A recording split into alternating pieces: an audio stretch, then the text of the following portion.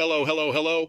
This is Big Bobby, your favorite click and chortle guru from Studio L7, where we dish out more than just tips on photography, podcasting, field recording, and B2B filmmaking. Today I've got a flavor-bursting proposition that'll make your taste buds do a little boogie. Now hold on to your lenses, folks, because we're trading our f-stops for food stops and our light meters for lamb. That's right. St. Anna Greek Orthodox Church over in sunny Roseville, California, is so thrilled about its nearly finished construction that they're saying, "Let there be food festival." Picture this, a 2-day Epicurean extravaganza where the shutterbugs meet the sugar bugs. Mark your calendars for Saturday, the 9th of September from 11 a.m. to the light-leaking golden hour of 10 p.m., and again on Sunday the 10th, from high noon until the 8 p.m. twilight. But don't fret, my Focus faithful. The only thing getting underexposed here is your diet. So grab your widest wide-angle lens and prepare to capture the culinary cornucopia. The only rule? No flash. It scares the souvlaki. Now you don't want to lose the plot here, so be sure to follow the festival on Facebook for all the sizzling, drool-worthy updates. Consider it the sneak peek trailer to your feature flavor film. So pack up your camera bag, folks, and make sure to leave room for a doggy bag. Let's show them how we say cheese at Studio L7.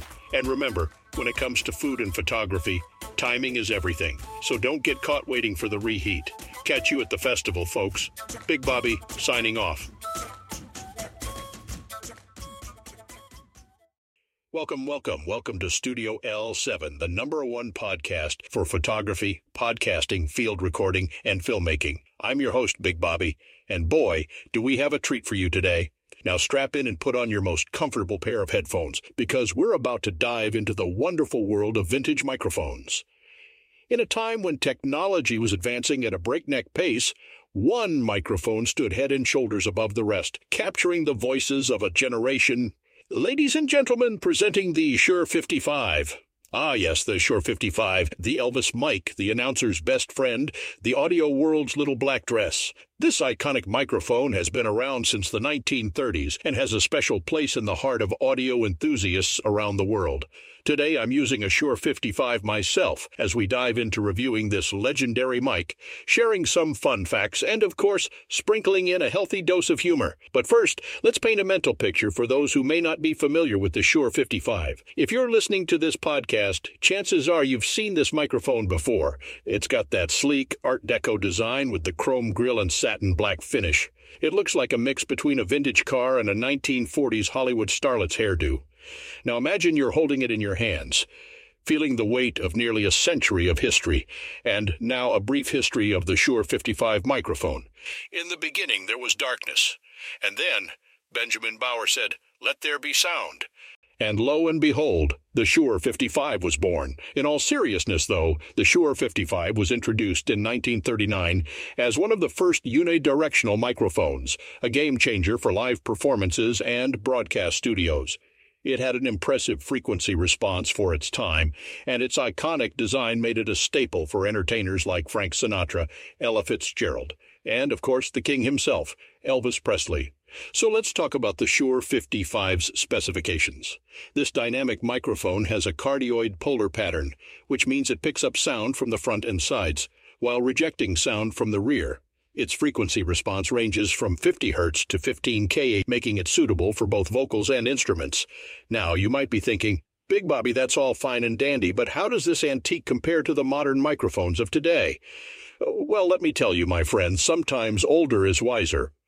While there are undoubtedly newer microphones with a flatter frequency response and lower self-noise, the Shure 55 has a unique warm sound that's perfect for certain applications. Picture this. You're a 1950s radio announcer sitting in your small, dimly lit studio.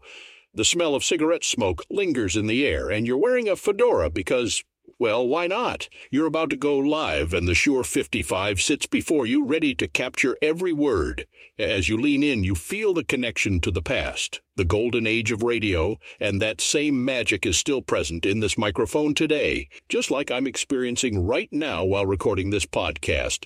So, you may be asking, Big Bobby, where does the Shure 55 shine the brightest? An excellent question, dear listener. The Shure 55 is perfect for live performances, where its vintage look and warm sound can add an extra layer of nostalgia to your stage presence. It's also great for podcasts or radio shows with a retro theme, or for use in the studio as a fun alternative to more modern microphones. Basically, if you're looking for a microphone that screams cool and adds character to your sound, the Shure 55 is your mic. And now the moment you've all been waiting for, my top 3 favorite things about the Shure 55 microphone. At number 3, its versatility. The Shure 55 isn't just a one-trick pony. It can handle a variety of sources, from vocals to instruments, and with its adjustable stand mount, you can angle it however you need for the perfect sound capture. Number 2, the look. Come on, you can't deny that this microphone is a real head-turner. If you're using the Shure 55 in a live performance, you're guaranteed to get some appreciative nods from the audience. And finally, number 1, the history. There's just something special about using a microphone that has been around for decades and has captured the voices of so many legendary performers. It's like holding a piece of audio history in your hands, and I'm thrilled to be experiencing that magic right now. So there you have it, folks. The Shure 55 microphone, a true testament to the idea that some things only get better with age. If you're looking to add a touch of vintage charm and warmth to your audio projects, you can't go wrong with this iconic mic. That's it for today's episode of Studio L7. As always, I'm your host, Big Bobby, bringing you the best in photography, podcasting, field recording, and filmmaking. Don't forget to hit that subscribe. Until next time, this is Big Bobby signing off with the sound of the Shure 55.